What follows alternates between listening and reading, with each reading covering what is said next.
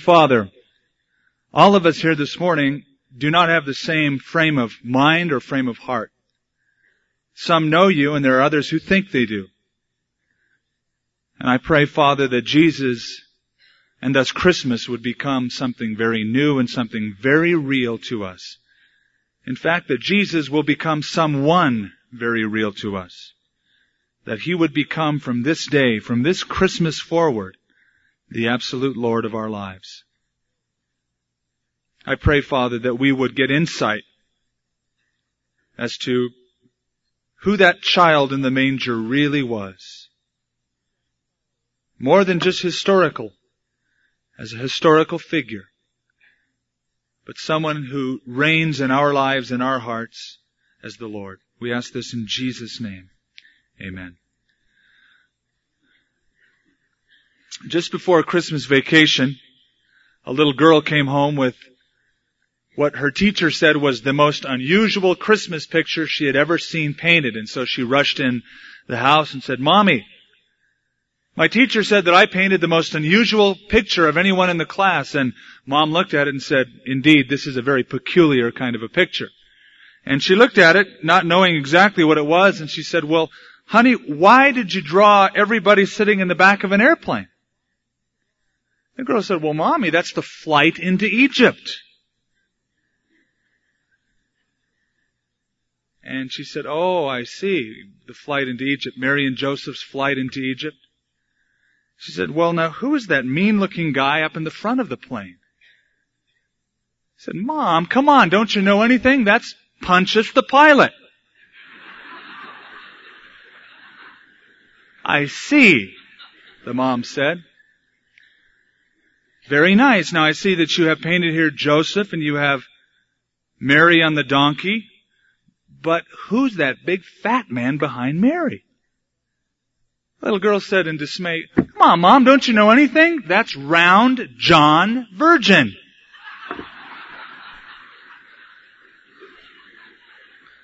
Now we chuckle at something like that, but for the average person, they don't do much better when it comes to the true meaning of Christmas.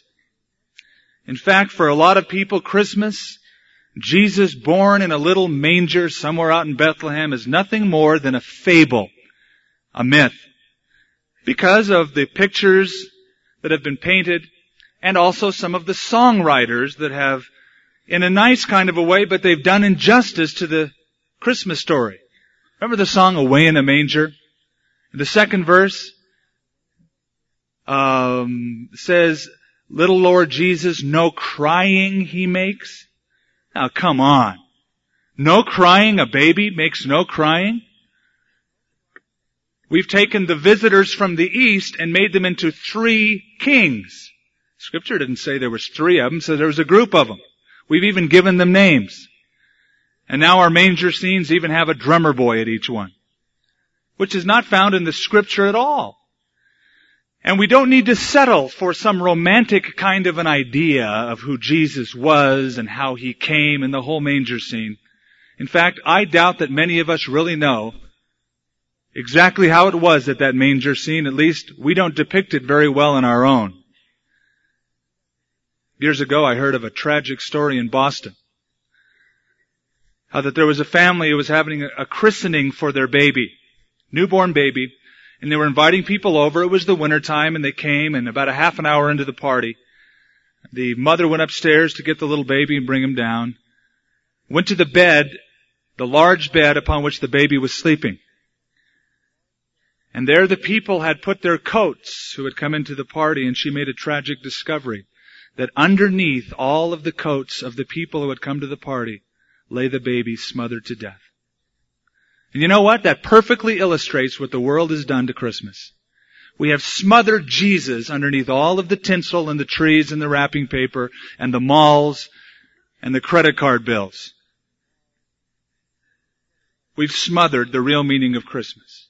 Isaiah shows for us 600 years before it happened exactly who this little baby in the manger was going to be. And this is written at a very dark period in human history, by the way. 600 years before Jesus was born, Isaiah speaks of the first coming of Jesus as a baby and the second coming of Jesus as the King of Kings. It was a period when King Ahaz was the ruler of Israel. And in the midst of that dark reign of history comes the prediction of the light of the world. And the light shines in darkness, and the darkness did not comprehend it. You know, if I was asked to paint a picture of world history, that'd be very easy. Now, I'm a crummy painter, but that kind of a picture would be a snap. First of all, I'd take a big canvas, and I'd get a gallon of the blackest paint I could, and I'd just dump it on top of the canvas. And I'd paint the blackest background I could. That's world history. Then I'd take a little white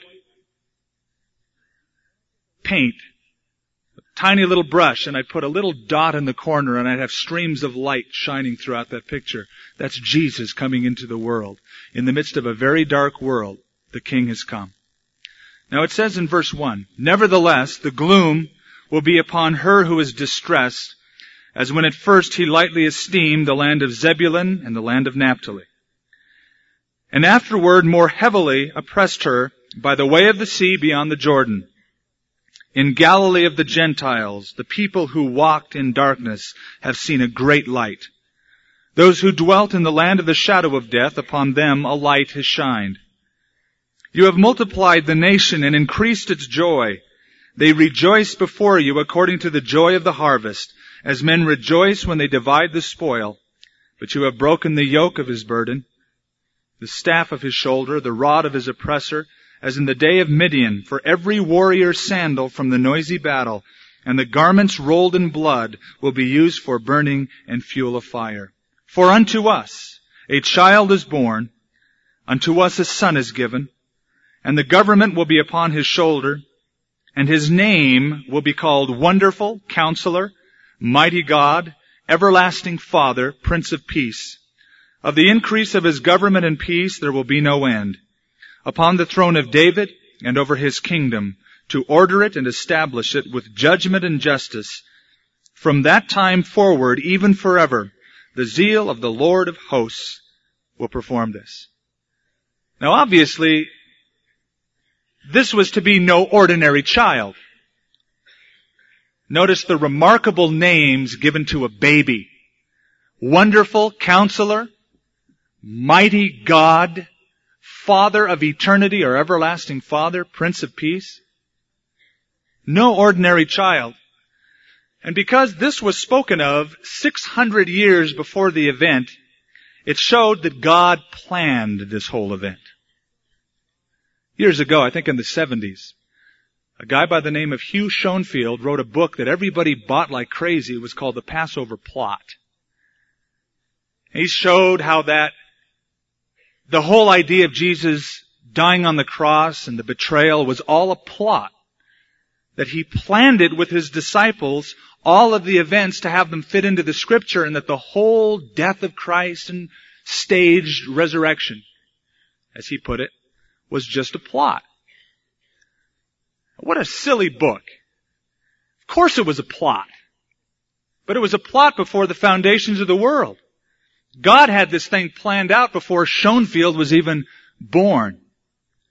Before he created the heavens and the earth, he predicted a son, a child, who would be mighty God, who would come as the Savior, and would eventually rule the world. Now there are several phrases that describe who Jesus really is in those two verses. And we've broken it down into 4 general sections. First of all, this shows us his humility and his identification with us. Notice it says, his name will be called Wonderful Counselor, Mighty God, Everlasting Father. And yet at the same time, the verse opens up by saying, unto us a child is born. In other words, a child will be born as a baby, and his name will be called Mighty God, Everlasting Father. Which speaks to us, number one, of the humanity of Jesus, and secondly, of the deity of Jesus, that he was God. Fully God and fully man.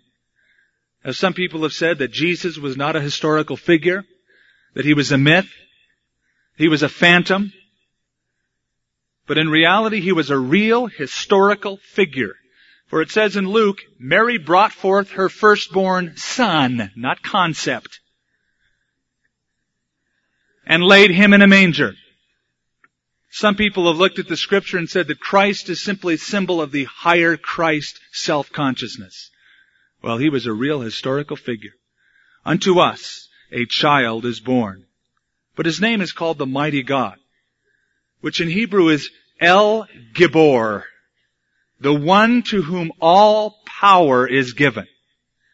This little baby will be the omnipotent God in human flesh. And the Word became flesh and dwelt among us. If you flip back a page or so and look at chapter 7, there's another interesting, intriguing prophecy concerning him in verse 14 of chapter 7. Therefore the Lord himself will give you a sign. Behold, the virgin shall conceive and bear a son. And you shall call his name Emmanuel, which means God with us. Now folks, that's Christmas in a nutshell. God with us. Someone said Christmas is simply God walking down the stairs of heaven with a baby in his arms. Emmanuel. Fully human, fully God. He will be called God with us. Now, talk about being incognito. God had the ultimate incognito disguise, if you will. The mighty God wrapped in human skin. Divinity united with dust. Majesty and the mundane put together.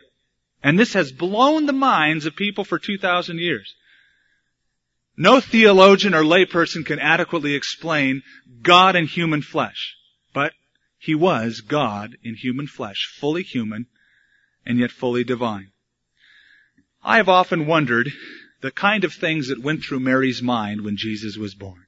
Who is he? I mean, the angel spoke to me about him, but exactly who is he? What do I call him? How do I relate to this child of mine? What did she think as he was growing up? One person wrote a book and entitled a very short chapter, 25 Questions for Mary. What was it like watching him pray? How did he respond when he saw other kids giggling during the service at the synagogue? When he saw a rainbow, did he ever mention a flood? Did you ever feel awkward teaching him how he created the world? When he saw a lamb being led to slaughter, did he act differently? Did you ever see him with a distant look on his face, as if he were listening to someone that you couldn't hear? How did he act at funerals? Did the thought ever occur to you that the God to whom you were praying was asleep under your own roof? Did you ever try to count the stars with him and succeed? Did he ever come home with a black eye? How did he act when he got his first haircut? Did he have any friends by the name of Judas? Did he do well in school? Did you ever have to scold him? Did he ever ask a question about the Scripture? What do you think he thought of when he saw a prostitute offering to the highest bidder the body that he made? Did he ever get angry when someone was dishonest with him? Did you ever catch him pensively looking at the flesh on his own arm while holding a clod of dirt? Did he ever wake up scared? Who was his best friend? When someone referred to Satan, how did he act? Did you ever accidentally call him Father? What did he and his cousin John talk about as kids? How did his other brothers and sisters understand what was happening? And finally, did you ever think, that's God eating my soup? If you were God and you wanted to reveal yourself to this planet, would you have your representative born in a cave? If you were God and you wanted to reveal yourself to this planet, would it be to Bethlehem? Wouldn't it be to Rome, Jerusalem, Los Angeles, some metropolitan area? And yet God had His Son, God in human flesh, born in a manger in the middle of nowhere, in Bethlehem. Now here the angels have been practicing for thousands of years for this predicted event. The Messiah is going to come, the Messiah is going to come, and they had the harmonies down, 3-part harmony sounded great. Finally God said, Gabriel, hit it. And they looked out and there were 6 shepherds in the audience. Come on, this is it? This is the place you picked? Why did God have His Son born in Bethlehem and come as a human being in such an obscure kind of a way? The answer is summed up in one word. Identification. God became flesh to humble Himself and to identify with you and me, because you and I are flesh. And so God became flesh to identify with us. You and I live in a box. A box that has walls of time and space.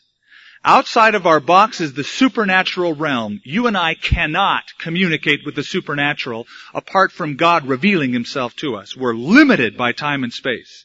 Every now and then man says, let's crawl out of the natural box and reach the supernatural. And every time he does that, a man-made religion is born.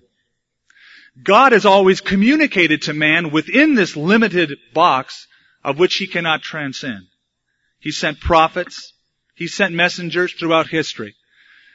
And finally, God crawled into the box to become a human being to relate to the people who were there, the ultimate manifestation of God. For it says in the book of Hebrews chapter 4, listen carefully, you and I do not have a high priest who cannot sympathize with our weaknesses, but was tempted in every point that we were, yet without sin. He is a high priest who can relate to you and me, and he experienced what we experienced. He felt like a man feels. He knew what it was to be cold, to be hot, to feel pain, to be hungry. Ultimately, He died like a man, and He can relate to you and to me. I found something interesting early on about my little boy Nathan. I come in the house, I'm 6'5", he's just a little guy. He looks up at a giant. I come home and go, Nathan? And he hears my voice booming through the house, and he responds to my voice, Daddy? But you know what the best response was? Is when I got on my knees and looked straight in the eye with him. I'm on his level. All of a sudden, a whole new relationship happened. He jumped on me, grabbed my neck, and wanted to wrestle with me. He wouldn't do that before. I was too big for him. I was out of touch.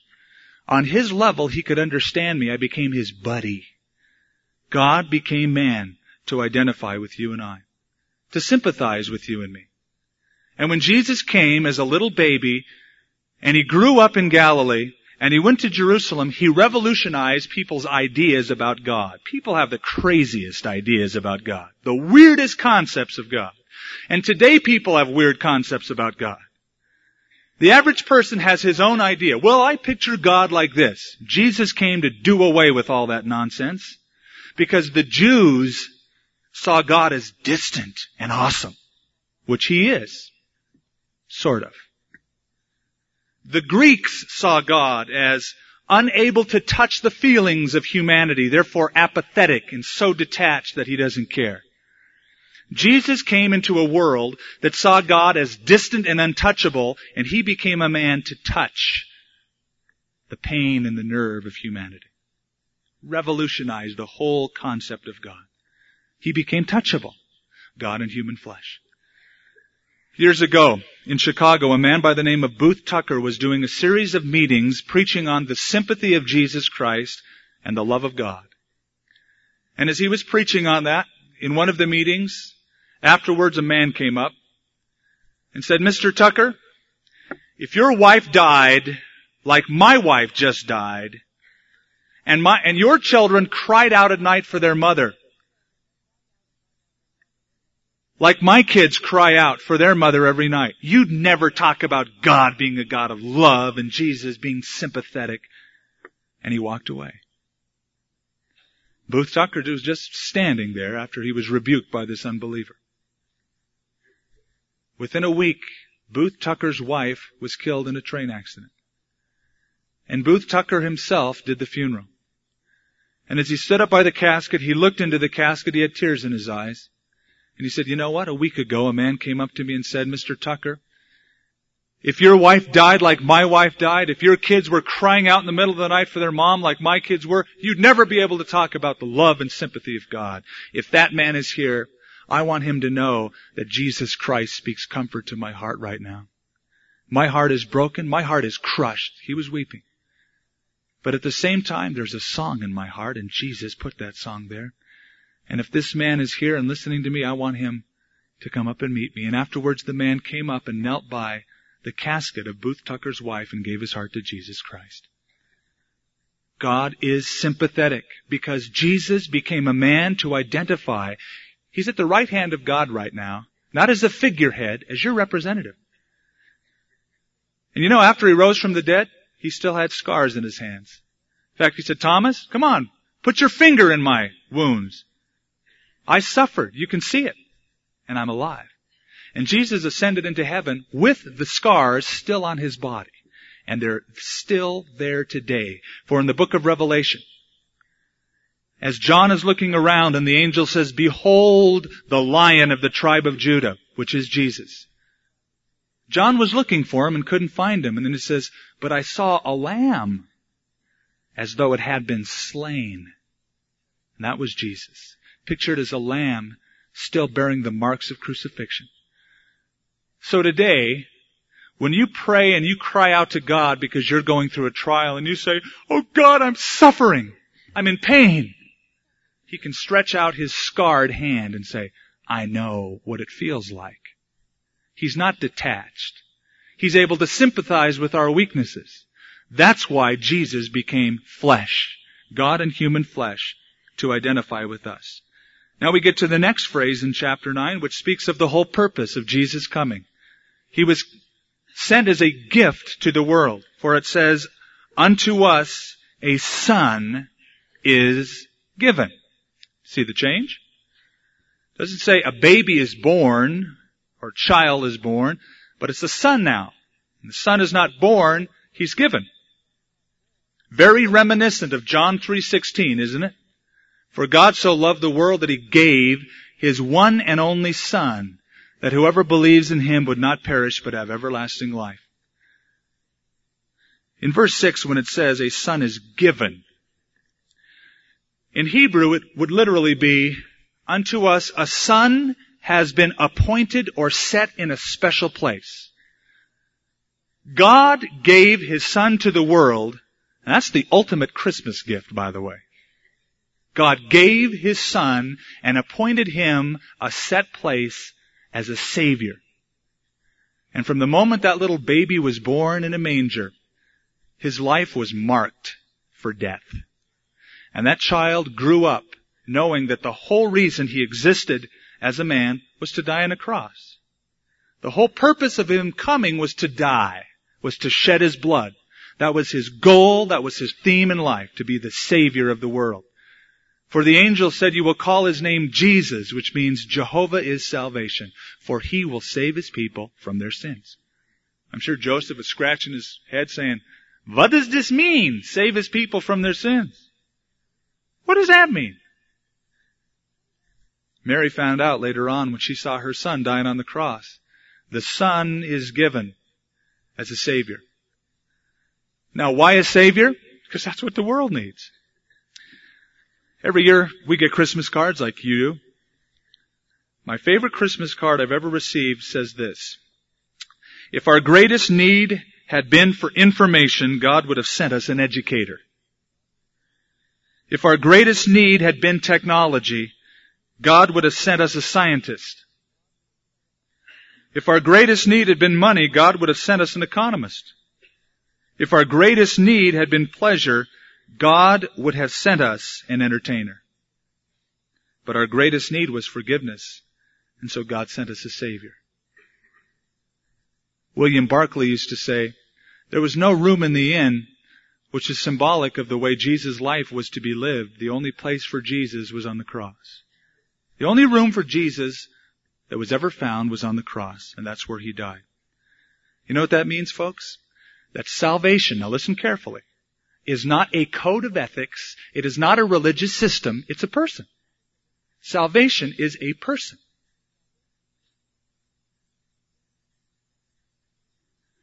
So many people think that salvation is a code of ethics.